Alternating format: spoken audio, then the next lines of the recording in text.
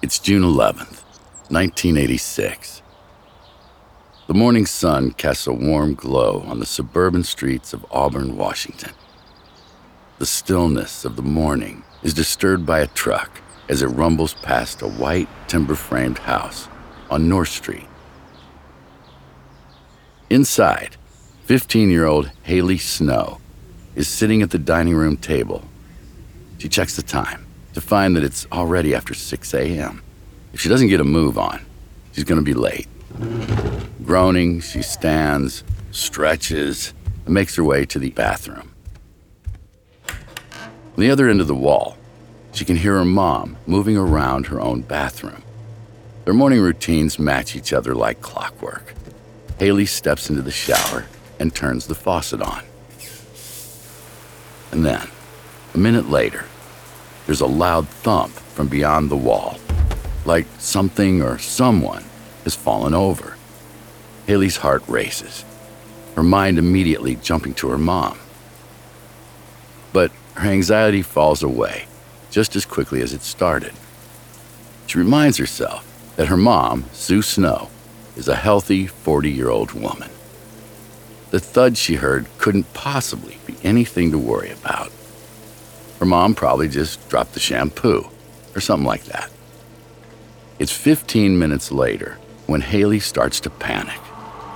Through the door of her mom's bathroom, she can still hear running water. She checks the time and realizes that by now, her mom is usually finished getting ready. Haley knocks on the door, tentatively at first, but then with growing urgency. When there's no answer, aside from the continuous sound of running water, she barges in. A scream catches in her throat. Her mom is sprawled on the floor. She's on her back, her purple robe pulled tight around her waist. Her eyes wide and unseeing. They stare up at the ceiling. Her skin is an unsettling shade of scarlet. Haley drops to her knees beside her and gropes at her mom's neck. To her relief, she finds a faint pulse. Now, Haley races to the kitchen and calls 911. Paramedics arrive soon after, spilling into the house with an array of equipment. Knowing they don't have time to waste, they lift Sue onto a stretcher and wheel her to the waiting ambulance. With flashing lights and wailing sirens, they carve a path through the early morning commuter traffic. The drive from Auburn to Harborview Medical Center in Seattle takes a little over 30 minutes. In that time, Sue's health deteriorates. She's showing the symptoms of brain injury. But as far as the paramedics can see, there doesn't seem to be any outward damage to the head area. As soon as they arrive in front of the sprawling medical complex, Sue is wheeled into ICU, where doctors begin battling to save her life. Haley's left in the waiting room with a family friend, struggling to contain her emotions. Sue's husband and Haley's stepfather, Paul, arrive soon after. He and Haley sit beside each other, praying for a positive outcome. Though he doesn't seem overly concerned. He's even brought a paperback book with him to help while away the time. He assures Haley that her mom will be fine. But, of course, that's not a promise he can make. Not long after, a grim-faced doctor pushes through the swing door. He approaches the waiting duo. His voice is tinged with sympathy as he tells them the doctors have worked hard, but sadly, they cannot save Sue Snow. She's declared brain dead later that morning. Just before lunchtime, the decision is made to turn off Sue's life support machine. At that moment, Haley's world turns upside down. With no obvious cause of death, an autopsy is ordered. As the pathologist makes the first incision with her scalpel, a distinctive smell wafts from the cut. Her brow wrinkles as she tries to understand what is happening. The smell of almonds. The pathologist turns to her assistant, eyes wide, and utters 3 fateful words. "I smell cyanide." After further tests, the ruling is undeniable. Sue Snow has been poisoned.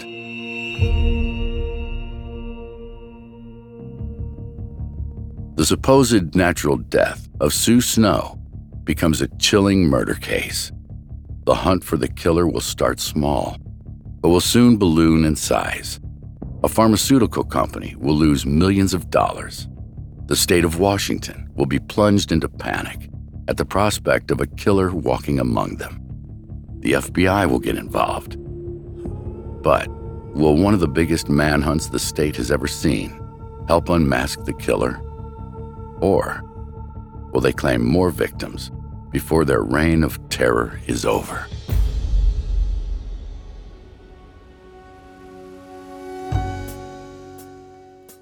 My name is Mark Dodson, and welcome to Detectives Don't Sleep. Each week we'll shadow the world's most remarkable sleuths, real detectives who worked extraordinary cases. This week, we're in Auburn, Washington, following local police officer Mike Dunbar and FBI Special Agent Jack Cusack. The poisoning of Sue Snow is a shocking news story that spreads across the country like wildfire. How did a woman in the state of Washington come to ingest deadly cyanide? Is it simply a manufacturing mishap, a tragic mistake, or is something altogether more sinister, the work of a serial poisoner? From Noiser, this is Bad Medicine, and this is Detectives Don't Sleep.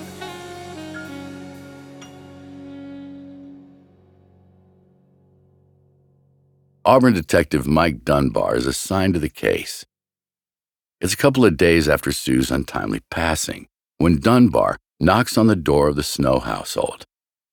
When the door opens, Dunbar gives his condolences to Paul, who accepts them with a brief nod of the head.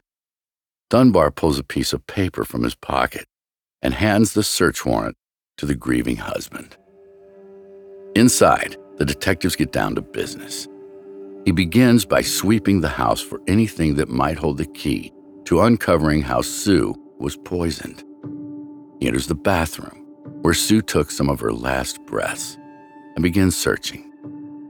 In a medicine cabinet above the sink, nestled amongst toothpaste tubes and deodorants, he finds several pill bottles. He carefully places each container in a separate evidence bag before moving into other rooms. In the yard, he removes empty packs of vitamins from the trash. In the dimly lit garage, he casts a suspicious eye over bottles of weed killer and insecticides before bagging them up too. It's surprising just how many household items could be used to conceal deadly poison. By the time he returns to his vehicle, he has a large selection of bottles, tubs, and tubes. When he's finished, Dunbar asks Paul about Sue. He talks about his recently deceased wife in a detached, unemotional way. Paul tells Dunbar that Sue suffered from regular headaches for years. To counteract oncoming migraines, she often took painkillers. Her favorite brand was Excedrin. Paul suggests that maybe someone tampered with those. Dunbar searches through the evidence bags and notes that there's an extra-large tub of Excedrin in there. It looks as if they only recently had been opened, as there seems to be only 5 or 6 tablets missing. And then, a thought strikes him. If Sue was killed by poisoned tablets, the MO is eerily similar to an unsolved case in Chicago from a few years back. You may remember, it was in the fall of 1982. 7 people in the Chicago area died after consuming extra-strength Tylenol capsules that had been laced with potassium cyanide. The victims, ranging from 12 to 35, died suddenly and tragically, sparking widespread fear and panic. The tampering with commonly used over-the-counter medication led to a crisis of confidence in the pharmaceutical industry and raised concerns about the safety of consumer products in general. The poisonings prompted a massive recall of Tylenol products by the manufacturer. The company worked closely with the government and law enforcement to investigate the source of the tampering and to prevent future loss of life. Although the perpetrator was never caught, it's widely believed that the tampering occurred after the products had reached store shelves. A man named James Lewis was arrested after he sent letters to manufacturers claiming that he was behind the killings. He demanded $1 million from the pharmaceutical company. Otherwise, he would continue his reign of terror. However, after a further police investigation, there was no credible evidence found against him.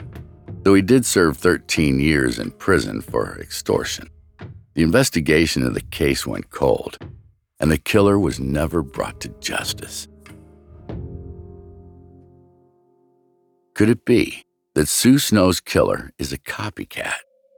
Or could the actual killer from 1982 have moved across the country, eager to inject fear and panic into the public's consciousness once more?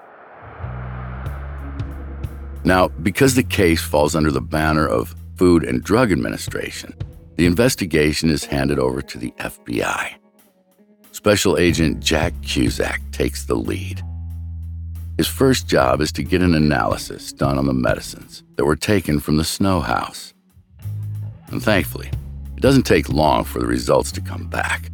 And when they do, they're conclusive. Some of the tablets in the Excedrin box have been tampered with.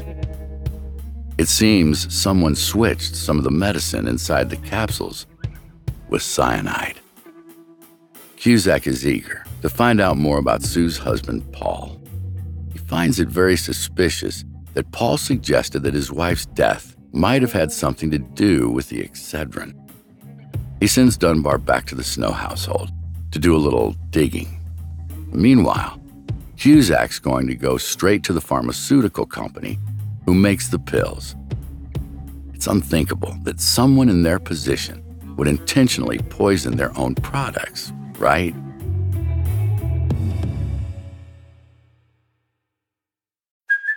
Hey, it's Kaylee Cuoco for Priceline. Ready to go to your happy place for a happy price? Well, why didn't you say so? Just download the Priceline app right now and save up to 60% on hotels. So whether it's Cousin Kevin's Kazoo Concert in Kansas City, go Kevin, or Becky's Bachelorette Bash in Bermuda, you never have to miss a trip ever again. So download the Priceline app today. Your savings are waiting.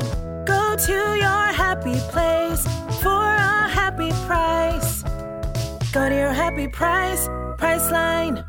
I'm historian Ruth Goodman, host of Noiser's newest podcast, The Curious History of Your Home. I've spent my life investigating the hidden history of everyday objects. A vacuum cleaner in your cupboard, sleek and compact today, but when it was invented, it was literally powered by horses and took 4 to 6 people to operate. The minty fresh toothpaste by your sink. Well, if you lived in ancient Greece, you'd be washing your teeth with ground-up bones and oyster shells. Double-glazed windows? We owe those to a French king's odd fascination with oranges. The Curious History of Your Home explores the extraordinary in the ordinary. Listen to The Curious History of Your Home each Tuesday, wherever you get your podcasts. From award-winning podcasters Noiser, The Curious History of Your Home.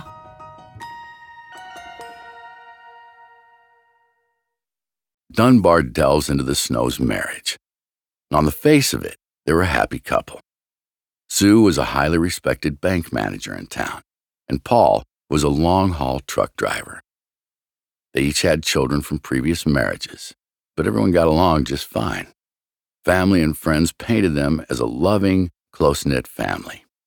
However, Dunbar has been a detective for a long time, and he knows every family has skeletons in their closet, and he intends to find them.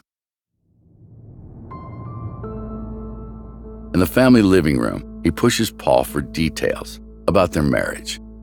Oh, sure, they might have been happy, but every couple argues after all. So what was their last blow-up about? Paul looks around the room as if he's searching for an escape. And when he finally answers, unease laces his voice. He tells Dunbar that they hadn't raised their voices to each other in a long time. Almost reluctantly, he confides that the last time was when Paul admitted to his wife that he'd had an affair when he was out on the West Coast on a job. Though they'd managed to patch things up pretty quickly, he sensed that Sue wasn't quite as over it as she had projected. Now, the idea that Paul murdered his wife to silence her grumbling about his infidelity seems a little far-fetched. Surely the scenario would make more sense if Sue had been the aggressor, unless Paul wanted to continue his affair, which would be easier with his wife out of the picture. Stranger things have happened. In order to corroborate his story, Dunbar invites Paul to the station to take part in a polygraph test. To the detective's surprise, Paul declines. He doesn't want to talk about Sue anymore. He claims that answering questions about her death is just too upsetting, and he just wants to be left alone. And Dunbar levels with him. At that moment, Paul is their only suspect. It's not a good look to refuse the lie detector test, especially with the FBI lurking in the shadows. Now, to some, it may seem like an admission of guilt. The news seems to hit home. Eventually, Paul relents and agrees to the test.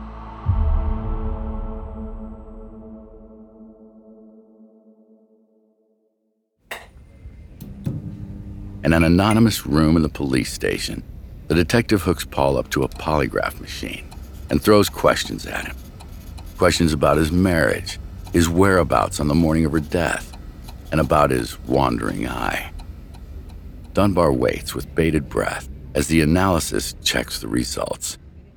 To the detective's surprise, it's revealed that Paul has been telling the truth. It seems that their only suspect is clean. Dunbar stalks to his office and throws himself into his chair. He can't help but hope that Agent Cusack is having more luck with investigating the pharmaceutical company. It's June 16th, 1986. Special Agent Cusack sits in his makeshift office in the Auburn police station. The air is thick with tension. There are reports strewn all over his desk, including Sue's autopsy report, which he's been going through with a fine-tooth comb. But it's not that one that he's interested in right now. It's the FDA report that has his full attention. According to what's on the page, the company who manufactured the Excedrin capsules are innocent of any wrongdoing. In the past few days, 750,000 packets of Excedrin have been pulled from supermarket shelves and subjected to rigorous testing. The scientists in charge of the test conclude that the tablets that killed Sue Snow were tampered with after leaving the factory. There are only 2 more bottles that have been tampered with in the whole of the state, and both were found in the same Auburn store where Sue had bought the poisoned batch. The revelation sends shivers down Cusack's spine. It seems that there's someone out there, someone lurking in the shadows of the town with a supply of cyanide, willing to do harm to innocent civilians. Eager to get a better picture of who Sue Snow was, Cusack asks Dunbar to get down to the bank where Sue worked and interview her colleagues. Puget Sound National Bank is a small, unassuming building in the north of town. Dunbar pulls his cruiser into the parking lot and enters the bank. It's a hive of activity. Despite the early hour, there's already a line of people waiting to be served by tellers. Ignoring the line, Dunbar asks to speak to the manager. After a short wait, they enter an office where the manager's more than happy to answer any questions about Sue. Dunbar finds out that Sue was well-liked by the people she worked with, though she had ruffled a few feathers in the community. You see, she'd reported a couple of guys who she suspected of financial crimes. She'd received correspondence from one of them, calling her some pretty nasty names. Dunbar also finds out that she had a tendency to be flirtatious with some of the high-rolling customers. According to one of her colleagues, Paul didn't like it. He was the jealous type and treated her with undisguised contempt on the days he knew she had meetings with one of the rich clients. Dunbar remained suspicious of Paul. I mean, sure, he may have passed the polygraph test. Those things aren't always reliable. He resolves to turn his attention back to the husband. Maybe question him again about the more rocky parts of their relationship. But before he can, there's a worrying development in the case. The news of the tampered bottles hits the headlines, and an overwhelming wave of panic grips the public. Whispers begin to circulate about the 1982 Tylenol killings, and many fear a copycat. Confidence in the pharmaceutical company plummets, and the business loses millions of dollars in stock. In a desperate bid to regain some control, they offer a $100,000 reward to help apprehend the killer.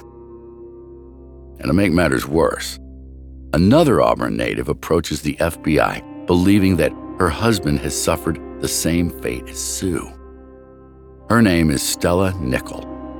Her world shattered around her a week earlier when her husband, Bruce, died suddenly.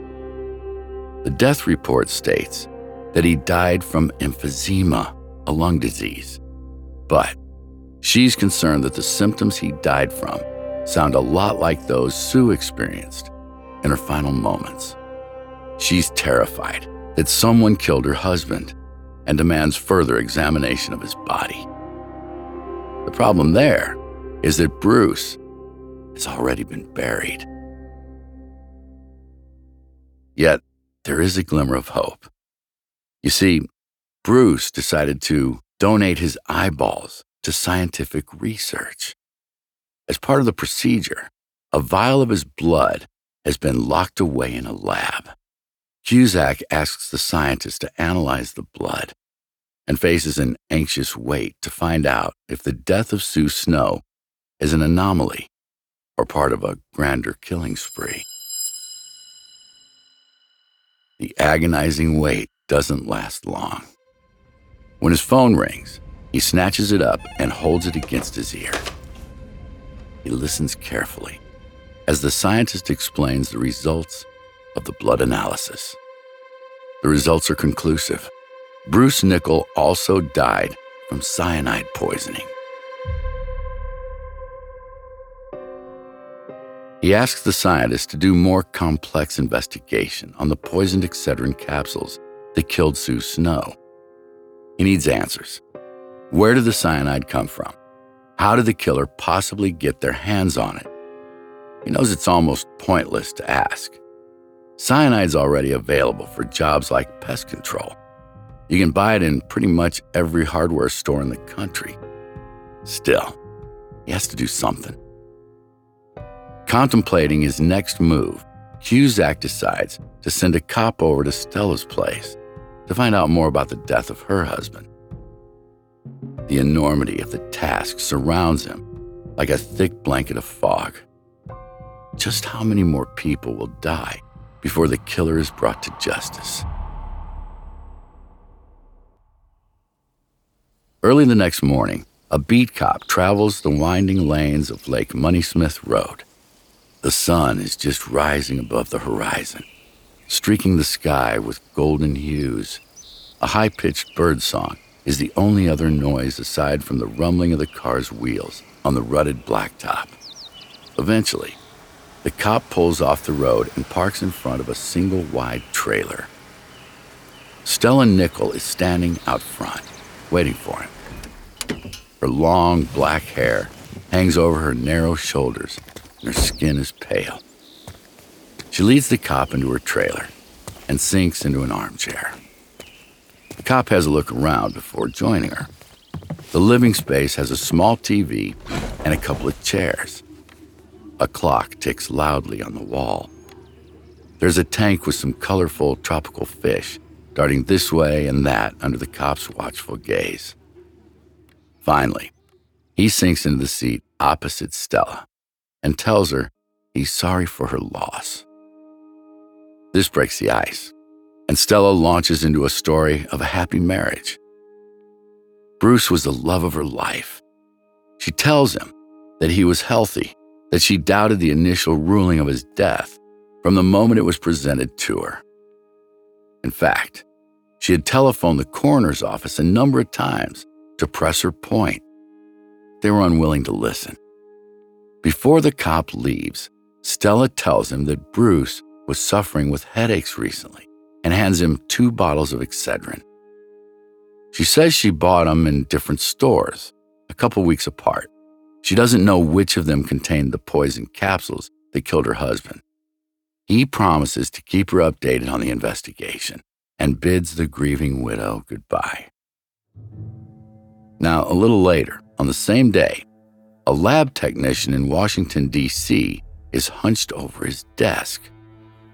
Using a pair of tweezers, he carefully separates one of the poisoned Excedrin capsules found in Sue Snow's house. He flicks the switch on the desk lamp and moves the red capsule underneath the trusty microscope. As expected, the powder is white and fine, like every other sample of cyanide he's ever seen. But there's something else inside the capsule that's strange. He magnifies the lens further and gets a good look at the anomalies. Hidden within the powder are little green specks, almost invisible to the naked eye. He dutifully picks the emerald flecks out and does some chemical analysis on them. Turns out that they belong to an algicide tablet called Algae Destroyer, the type used to kill organisms that can blight a pond or a fish tank. The technician phones Cusack in Auburn and delivers the results. He's as dumbfounded as the technician, but vows to get to the bottom of it. The town where Sue Snow died has plenty of pet shops. He's sure he'll find the answers he needs in one of them.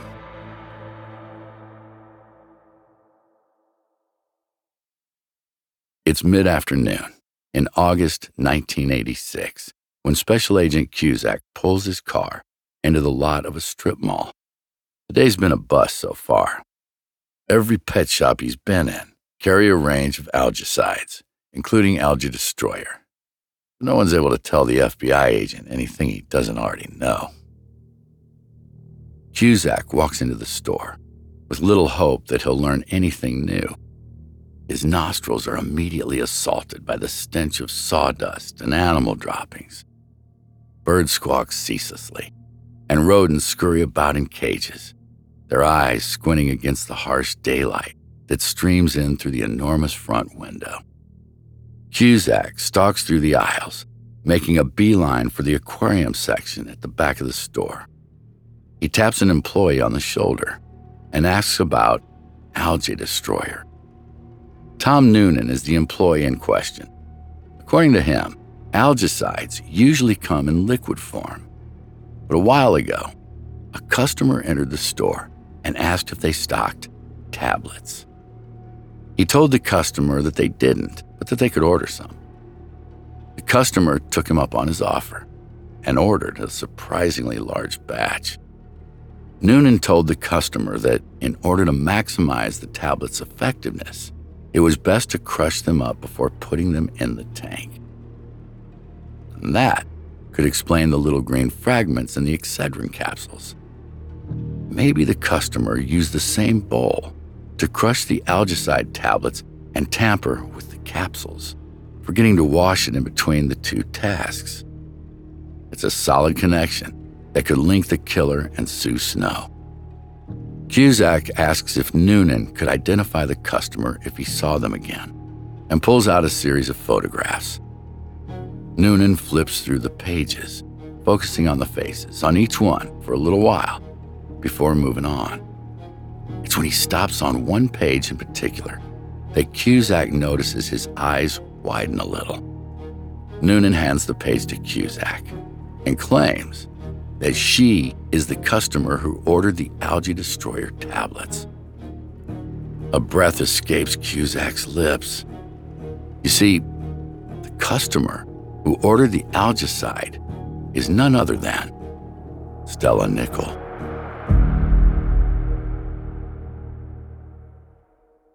Surely, Cusack reasons as he drives back to the station, this has to be some sort of coincidence. Stella Nichol can't be behind Sue's death. She can't. If she was, why would she come forward to the police about her own husband's poisoning? I mean, surely, she would have done everything in her power to keep the spotlight away from her. But Cusack's seen everything there is to be seen during his time in law enforcement. He knows people do odd things for reasons known only to themselves. Stella Nichol needs to be investigated further, but he doesn't want to go in with guns blazing. As he drives, he racks his brain, and by the time he comes to a stop in front of the police station, he's come up with a pretty good plan. Inside, he scoops up the telephone and calls Stella's neighbor, a woman called Sandra Scott.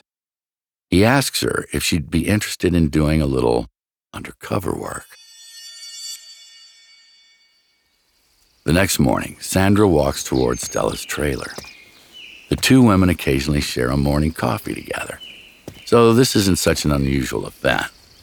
However, today feels different.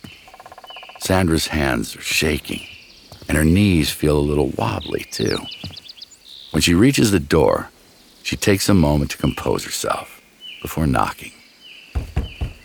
Stella opens the door with a smile plastered on her face. She invites her neighbor in and offers her a drink. Usually Sandra has her coffee with a little cream. Today, she just takes it black. Now they sit in the living room area and engage in casual chit-chat, though Sandra's only half listening. The FBI wants her to ask Stella about the algae product she uses to clean her tanks. But it's hardly the easiest topic to slip into conversation.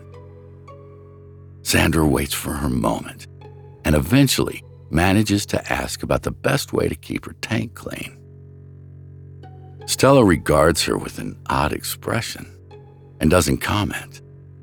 After a tense moment, Stella moves the conversation in a different direction. She wants to talk about Bruce.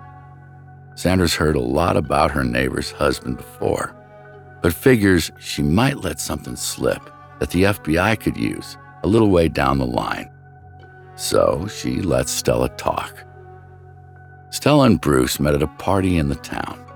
They both liked to drink and dance. However, as time went on, Stella grew tired of her husband's indulgences. She ordered him to stop drinking and helped him through the process of getting sober. But it wasn't the life she'd imagined. Now sober, all Bruce wanted to do was odd jobs around their home and ride his motorcycle, while she wanted to go to the clubs. The marriage grew stale, and Bruce admitted to Stella that it felt like their marriage might be over, not long before he died. If Stella's behind the murder of her husband, could this be the motive? I mean, did she want to marry someone else? Someone who she could take dancing and drinking in the town's bars? But the puzzle remains. If she did kill her husband, why would she go on to kill Sue Snow, a woman she'd apparently no connection to?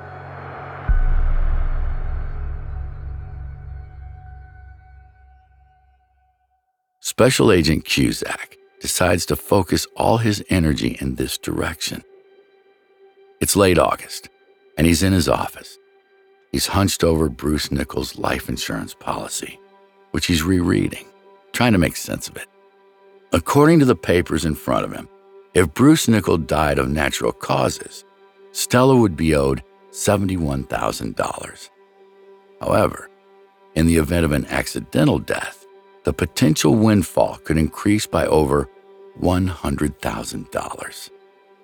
Cusack reasons that this is why she'd been putting pressure on the coroner in an attempt to sway his judgment and coerce him into doing another autopsy. She wants more money. Cusack calls some other detectives in, and they review the case. A working theory is quickly formed. They believe that Stella thought that Bruce's death would be declared accidental in the first place, allowing her to scoop the maximum payout from the insurance company without further question. When the death was ruled as natural, her carefully laid plans unraveled. But she wasn't ready to give up. After petitioning the coroner to change his verdict and failing, she needed another way to convince him. Her method? Somehow, she tampered with Sue Snow's pills and replaced the powder inside with cyanide. Since there was no way she could have entered Sue's home, the pills must have been tampered with after leaving the pharmaceutical company's plant, but before Sue bought them. That leaves only one scenario. Stella bought the capsules, took them home, filled them with cyanide, and returned them to the store shelf. Then all she had to do was wait for some poor, unsuspecting person to buy the pack and take a tablet. If that's true, Sue's death was a random, tragic loss of life. Nothing more than a puzzle piece in Stella Nichols' deadly plan. But how can Cusack prove it? Tired of tiptoeing around her, he decides he's got enough evidence to question Stella formally. It's time to get her hooked up to a polygraph machine. However, Stella Nichol is reluctant to take the test.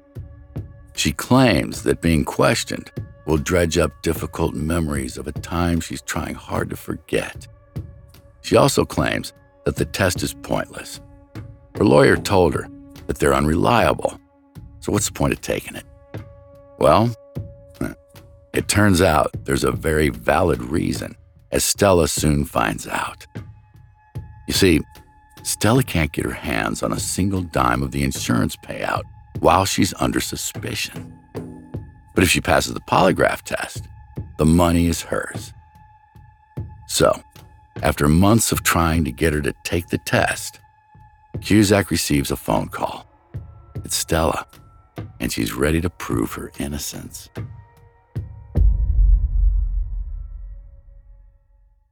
It's December 15th, 1986. Stella walks halfway down the hallway of the FBI offices in Seattle, alongside Cusack. She's surprisingly chatty and friendly, and assures him that she'll pass with flying colors. However, her mood turns as they enter the examining room. It's as basic as it comes. The walls are bare and are painted white. Only a little sunshine manages to squeeze between the blinds that cover the windows. The carpet is thin and patchy in places. The whole room could do with some decoration. Stella barely notices any of this. Her attention is on the padded chair in the center of the room. On the desk beside it is the polygraph machine. A tangle of wires spill out of the back of it. The needles sit poised above the paper, ready to jump into life and decide whether Stella is telling the truth. It's an intimidating piece of technology. Stella sits, her breathing already speeding up. She's clearly nervous.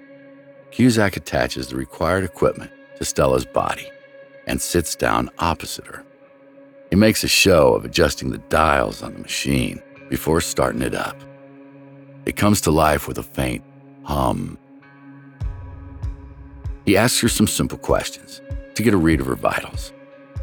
The needles remain steady, deviating only slightly from their continuous straight line. Then, he moves on to the case at hand. He asks her about cyanide and why she killed her husband. He asks about Sue Snow and why both bottles of pills that Stella handed over to the cops contained poisonous capsules. While Stella talks, he watches the needles dance on the paper, creating little peaks and troughs. He doesn't need an expert to tell him that Stella Nickell is lying to him.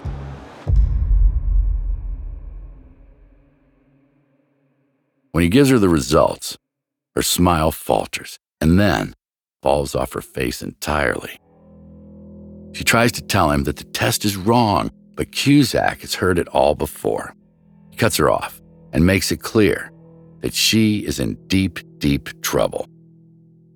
But before he can go any further, she demands to see her attorney. Cusack lists the evidence against Stella, which the attorney dismisses. According to him, all the FBI has is hearsay and conjecture, safe in the knowledge that the polygraph cannot be used in court. The attorney ushers Stella from the room. Jack sits back in his chair. He was convinced of her guilt before she entered the room. Now, he's never been more sure of anything in his life. But he doesn't have the evidence he needs to send her down for murder. The case looks like it's drifting towards one of those that'll remain unsolved. So now it's just a couple days after Stella's failed polygraph. Cusack gets a call from the FBI's forensic lab. One of the techs there has been painstakingly examining documentation related to the Nickell case, and he spotted something that could crack the investigation wide open. He's convinced that the signature on Bruce's insurance policy has been forged. He talks Cusack through his findings. He spent countless hours comparing handwriting samples under a microscope, and he's confident that the signature's been forged by Stella. It's interesting and could play a part later on, but still not enough to convict her. The most damning piece of evidence comes from Stella's daughter, Cynthia. It's January 1987. Cynthia Hamilton is sitting in a room with Special Agent Cusack. Her dark hair spills across her forehead, and her mouth is set in a determined line. Cusack already knows that the mother-daughter relationship is fractured, and that Stella Nickell was convicted of child abuse in 1969. Things had never been the same. Now, Cynthia takes a breath and begins her story. She claims that Stella had discussed with her in the past how she would kill Bruce. She proposed hiring a hitman or messing with the wheels of his car so that he would crash on a highway. And once, she'd even tried poisoning him with foxglove that she found in the garden. But all it did was make him sluggish and nauseous for a couple of days, and he made a full recovery afterwards. So, when Cynthia heard about her stepfather's death, she knew her mother was behind it. Cusack pushes her for any hard evidence she may have, but he's left frustrated. She doesn't have any, and all Cusack has is more hearsay. But then, Cynthia remembers something that might help. The last time she visited her mom's home, she noticed some library books lying around the place. At the time, she thought it was odd, but quickly forgot about them. Now she realizes just how important they could be. Armed with the information, Cusack rushes up to the library and requests Stella's borrowing history. When he's handed her card, he realizes that they've struck a gold mine. In the months leading up to Bruce's death, Stella had borrowed books related to poisons. Cusack orders that the books are sent to the FBI lab and pronto. And it doesn't take long before the techs find evidence that will ultimately lead to Stella's arrest. A grand total of 104 of Stella's fingerprints are found within the pages of the books that she borrowed, most of them on pages related to cyanide. It's the Hail Mary Cusack needed, and is more than enough to start building a case against her. On December 8th, 1987, Stella Nickell is finally arrested. Her trial begins a few months later, in April 1988. Though she maintains her innocence, no one's buying it, especially the judge, who quickly finds her guilty of murder. And what's more, she becomes the first person in U.S. history to be charged with product tampering and is sentenced to over 200 years in prison. In the years that follow, Stella sticks resolutely to her innocence. She claims her daughter lied to the cops in order to access some of the reward money. Her attorney enters an appeal that alleges that jury tampering had played a part in Stella's conviction. That appeal is swiftly rejected. The murder of Bruce Nickell was the perfect crime. Stella would have gotten away with it scot-free. However, her greed and lust for money drove her to kill again. The cold-blooded murder of Sue Snow was to be her ultimate undoing.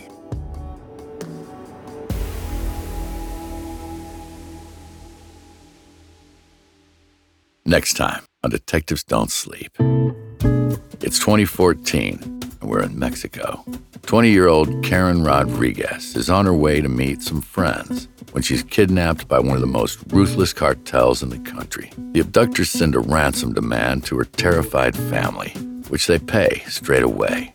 However, Karen has never returned. Miriam Rodriguez, Karen's mother, might not have a police badge or a private eye license. But when the police refuse to help, she takes the law into her own hands. Armed with a gun, an array of disguises, and an unquenchable thirst to see justice done, Miriam will come up against some of the most ruthless men in the country. Just how far will she be willing to fight in the search for her daughter? Join us next time on Detectives Don't Sleep for the story of Mother Justice.